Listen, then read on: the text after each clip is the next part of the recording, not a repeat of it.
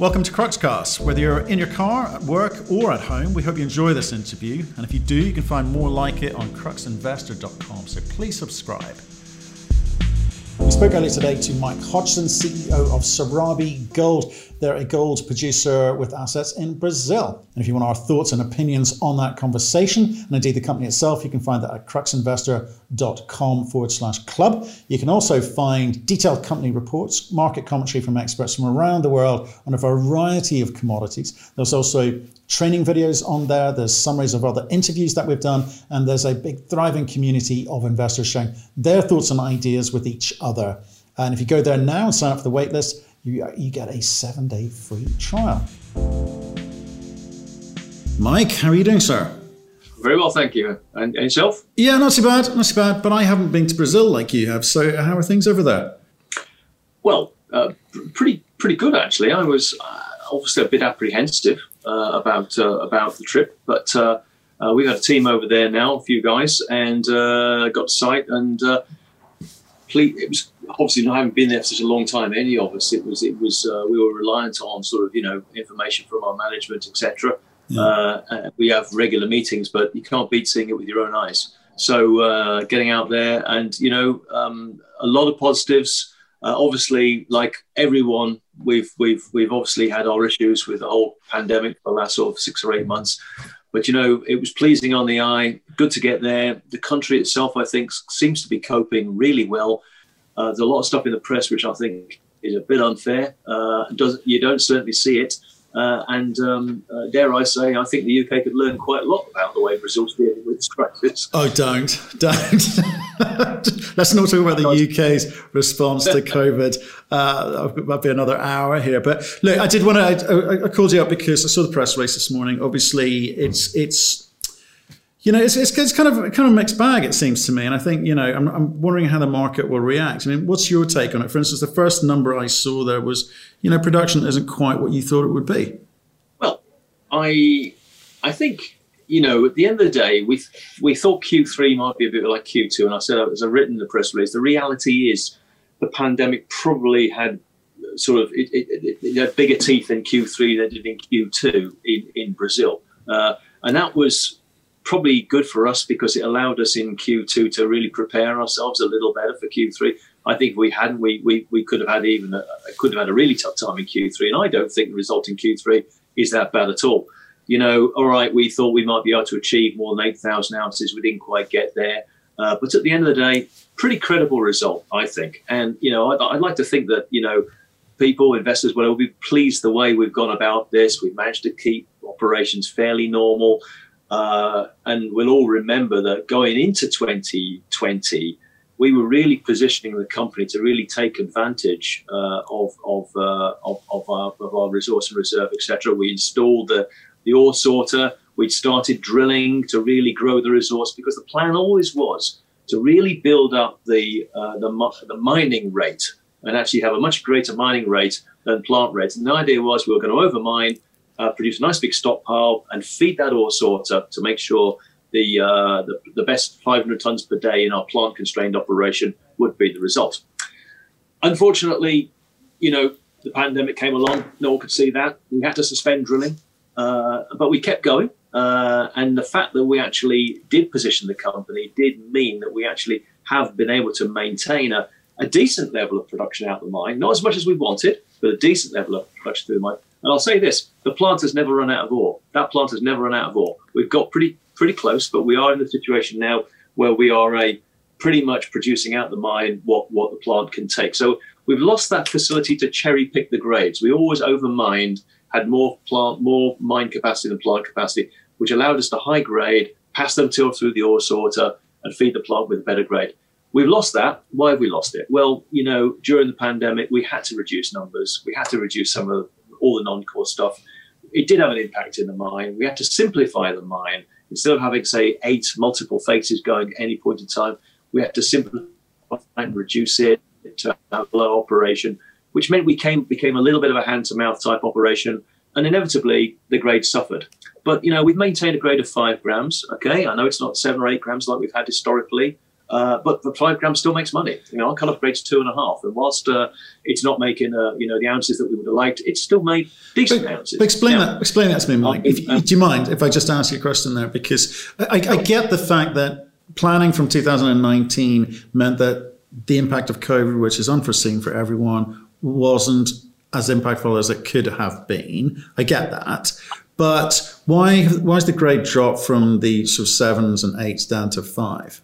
Right. Well, basically, what we have normally done historically with any vein mine, it doesn't matter what deposit you're working on, there's great variability and great erraticness in the resource and in the reserve. You never will know, like an open pit mine, know exactly what your tons and grade are going to be for the next 5 years. In a vein mine, you are almost on a day-to-day basis. You will get surprises, good ones, bad ones. That's the way it goes.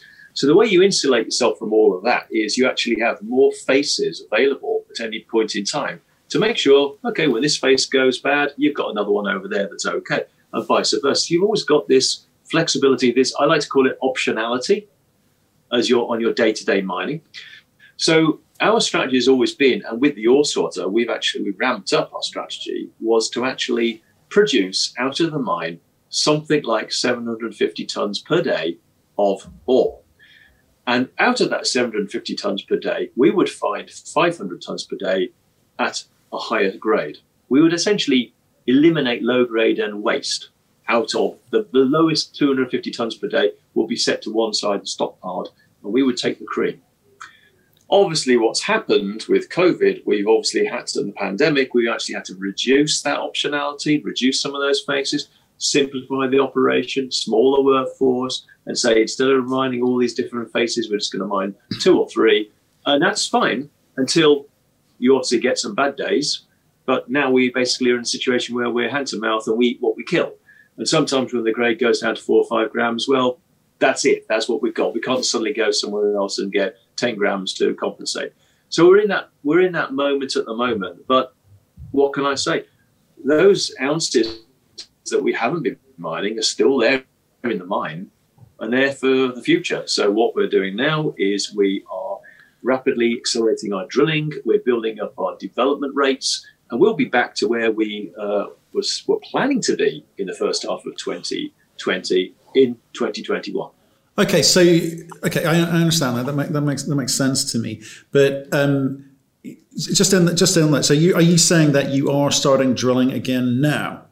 You are starting to play catch up now. We've got everybody back. We've got it just about now. Since the end of September, we've just about got everyone back. Now it's going to take.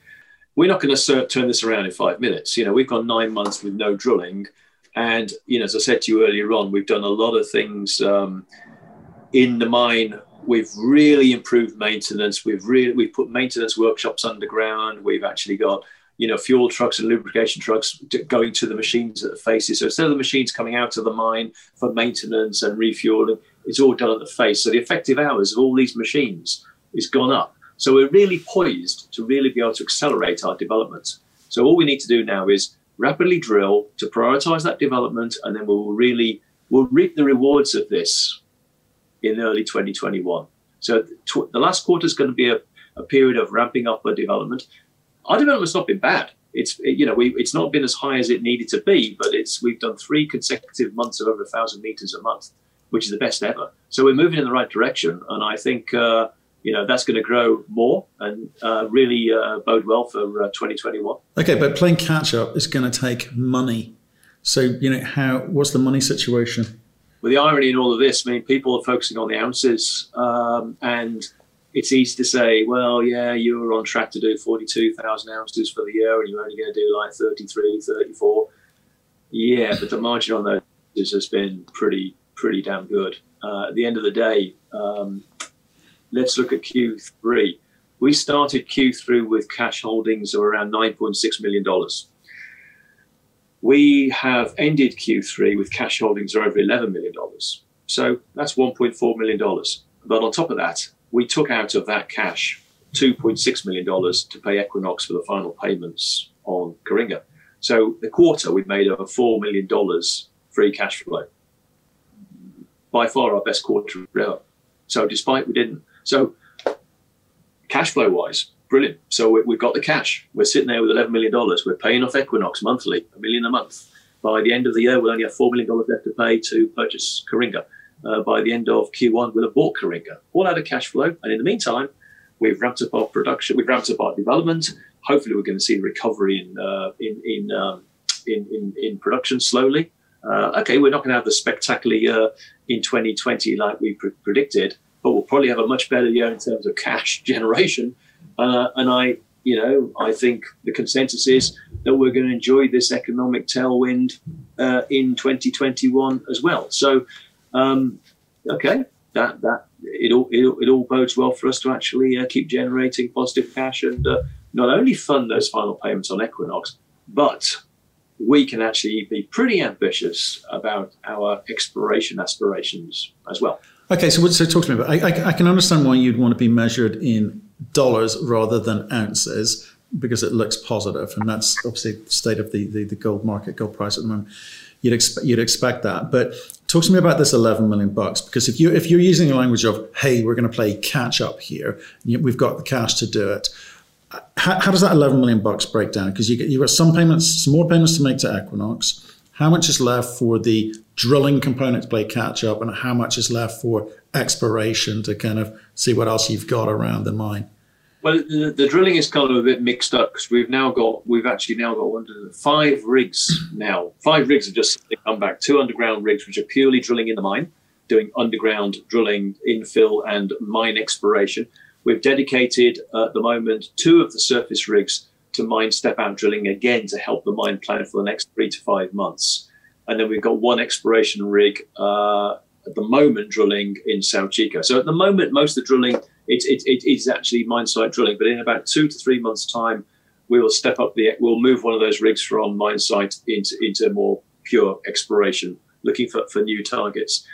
So at the moment, I mean, cash flow wise, we're going to be spending $1 million a month on the assumption we're generating about $1 million a month cash flow. That's almost going straight out the door to Equinox.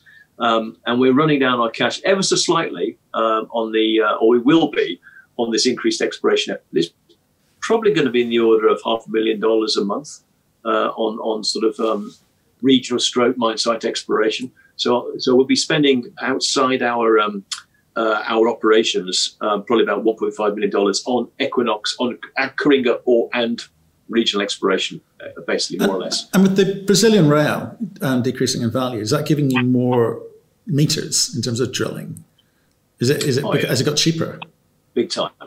Every I mean, this is the cheapest drilling it's ever been. It's like 350 reais a meter, which is like $50, $60. It used to be 200. It's just it's incredible. It's brilliant. And we can do our own assaying in-house as well, which means we sample prep and assay, which is another big cost normally, and we do that as well. So it's great value at the moment. Great value. So just to understand, because given that you're playing catch up and it's about getting ounces into the ore sorter, processed and sold, why spend money on exploration at this point? Well, at the end of the day, you can't actually. From an underground mine itself, you cannot actually. I mean, we're probably limited to about 40,000 ounces anyway. We all know that we're trying to fill in the gaps between this whole sort of how do we grow our company. We've almost got 3 scenarios.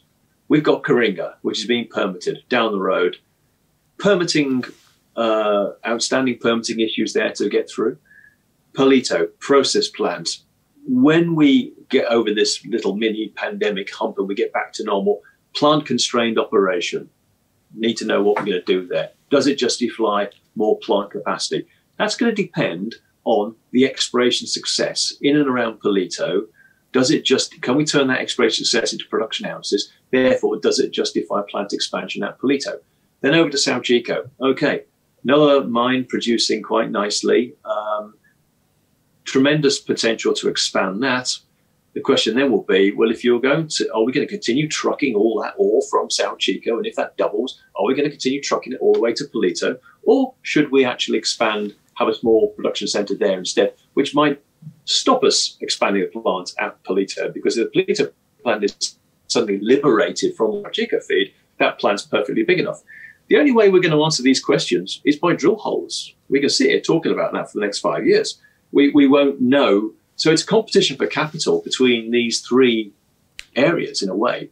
And now, of course, you saw in our press release, we picked up these two areas called Fofoca and Sao Domingo. And those two, the Fofoca tenement really interests me because it's got quite a lot of artisanal activity on it. And those IP anomalies, those geophysical anomalies we're drilling at Sao Chico run straight into that tenement. So that is a very exciting, very interesting tenement. Further to the west, we've got this one called Sao Domingos. Now, this one I love. I love this, and I wanted to get this tenement for a long time. It was offered to us a long time ago, outrageous money, couldn't afford it. It's come to us again. We bought it for peanuts. Got the tenements, the rights for peanuts. It's got today on it some really exceptional artisanal operations, some past, some present. Saw it with my own eyes. Grades looking really great. If that thing's got, it's a walk-up drill target. It really is. It doesn't. You just got to walk up and drill it, 4, 5, 10 holes, whatever. And we drill underneath that, and it's got any depth extent to it. That'll be a significant find for a company of our size, without doubt. So can't wait to drill it, and we will be. The guys are there as I speak. Beginning to cut in roads and get ready to drill it. So that's if we get something there, that's going to be a real boost for us. So we're looking forward to that one, and I think it could bring some great news flow in the next months. I mean, they're nice problems to have, Mike. Those are three quite nice choices to pick from. But in your mind, what would you be focused on? What makes most sense for you in terms of the allocation of capital? If you had to pick one. Got to go with confidence. So it's got to be Coringa right now. I mean, it's a 500,000 ounce resource there. The plant is there. We're well down the track with the permitting.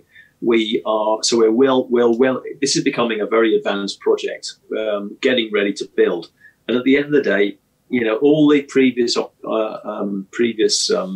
operators, they've not touched the sides there either. There's so much upside there as well. And, we could go there and spend exploration dollars filling in all the gaps and looking for all the extensions. And that could be a very long-lived resource as well, an amplified production rate. All we know at the moment is there's enough there to start a very nice, profitable operation. And that is it. That's it. The other ones at the end of the day, I know I wax lyrical about Tucano. I think it's absolutely fantastic, which you do. But it is at the moment still only a prospect.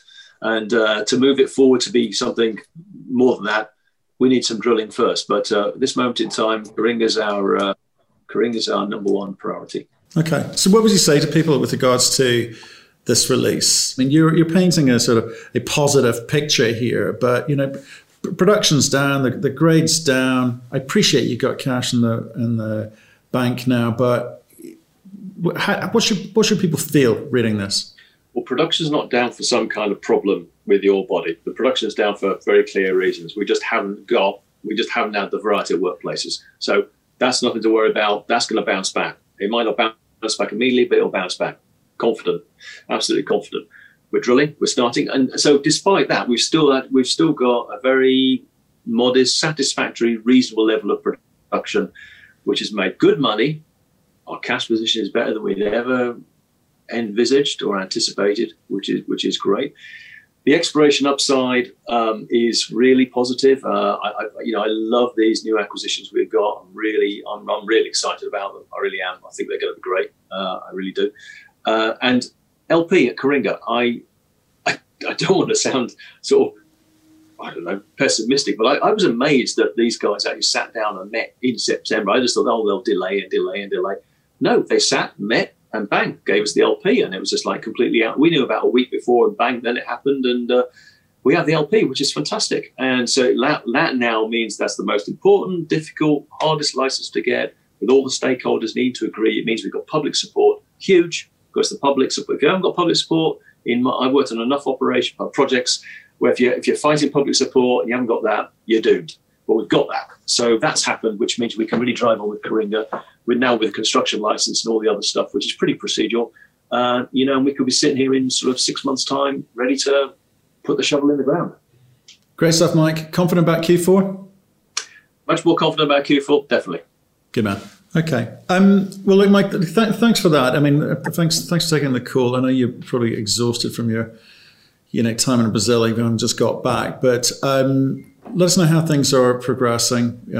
We'd like the story. We'd like to see how things are going in country, obviously. And any more news, just let us know. Okay. Absolutely. Thank you for listening. If you've enjoyed the interview, why not subscribe to Cruxcast or our website, cruxinvestor.com, and of course our YouTube channel, Crux Investor. Plus you can catch us most days on Twitter and LinkedIn. We really love getting your feedback, so please keep it coming, and we'll speak to you again soon.